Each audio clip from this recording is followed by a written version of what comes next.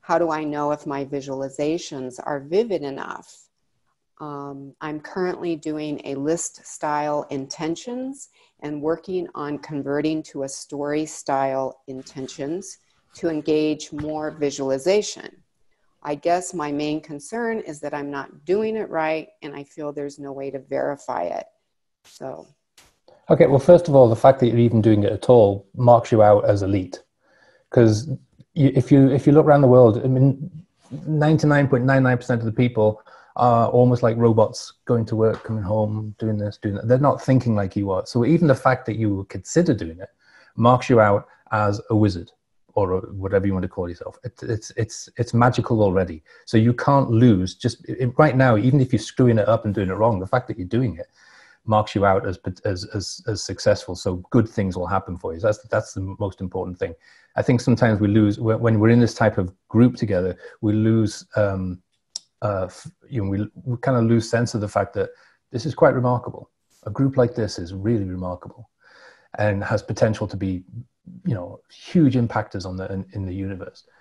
And it's very, very rare. You walk out your door, the next 10,000 people you meet are not doing any of this, not talking about any of this, and not setting intention.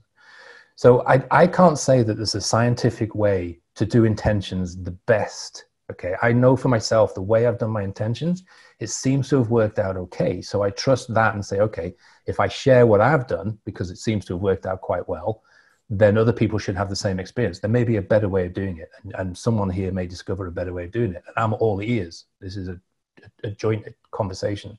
We all benefit.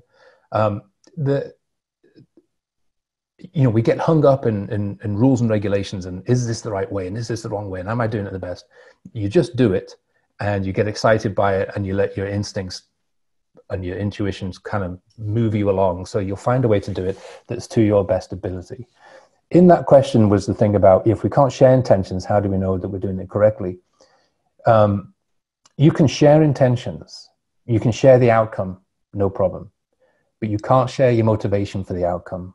And that's the private thing. So for instance, I could say, I'd love to live on a private island. And my motivation for doing that is because I'm an antisocial bugger, and nothing would please me more than to be just shut off from the world. I would be the happiest person on the universe. My wife would say, I'd like to live on a private island because she'd like to actually be able to walk in the sea showing her legs, because my wife has a lot of different illnesses and she can't.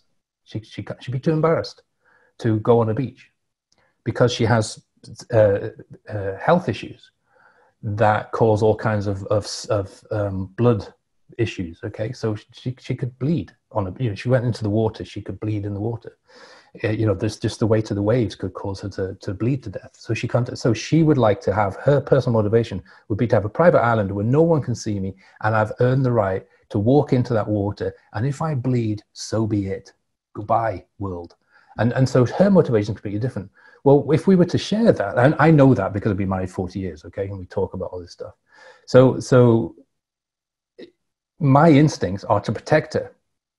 Well, no, we're not going to a private island. If that's going to happen, if you're going to bleed to death, no, you're not going. And her instincts are to protect me from maybe making a fool of myself or getting ahead of my goals and stuff like that. So the main reason I've always said for not sharing is that these competing thoughts, and they're often out of love, not out of hate or jealousy, but they're often out of love. I think, if Mathis said to me now, I want to be a billionaire, and I'd say, well, Mathis, we're near there yet, come on, let me give you a hug and, bring it down a little bit, that would be the worst thing. So Mathis wouldn't say that to me because she knows that Mathis's goals, Mathis's intentions are hers. And so you have to be really careful with sharing the motivation behind it, because people out of love and care will try to protect you from making a fool of yourself or making the wrong decision as they see it and all the rest of it. So that's why I say, first of all, don't share the motivation of the intention. The second thing is competing thoughts. If I say, if I say, oh, I think, I'm going to sell my company for $6 billion, then the person opposite me who has seen how I've cobbled this company together with a shoestring budget and a Band-Aid here and a Band-Aid there over the years, is going to say, oh, what a dreamer. Actually, there's a guy I tell that to on a regular basis. And he's an oncologist and just laughs at me and says, you should sell this for 10 million. He'd be lucky to get 10 million. He's been telling me that since I started the company, by the way. You know, so you have to be really careful, because if you don't have the thick skin to protect yourself from that negative feedback and the look in that person's eye when you tell them something and the smirk, if you're not strong enough to handle that, then it takes all your energy away. So that's one reason why I always say, you know, just don't. It's like social media. Don't expose yourself. Why would you expose yourself to the potential for somebody to take your energy away? I just don't understand why you would put yourself in that position. That said, if you have a partnership where you really trust each other and you know, all want success, it's okay to share the outcome. It's okay to say, I want a private island, but don't say why. And that's okay. That's kind of how I do intentions. I think you're making a smart move to move away from lists of intentions. There's nothing wrong with lists. It's just that they can be a little bit boring. I do both. I do lists. I do verbal affirmations when I walk the dog in the morning. And I also do my mini mind movie, which is like putting it all together. Okay, so when this happens, this is what my life looks like. And I've had people walk past me looking at me really strangely, because I've suddenly found I'm talking out loud and I don't realize. And I'm talking to the world about what my life is like in this new world, in this new multi-billion-dollar world that I'm living in, and what I'm doing with this money and what impact I'm making and everything. And then I suddenly realized they're looking at me like I'm a crazy man, and I pretend I'm on a phone.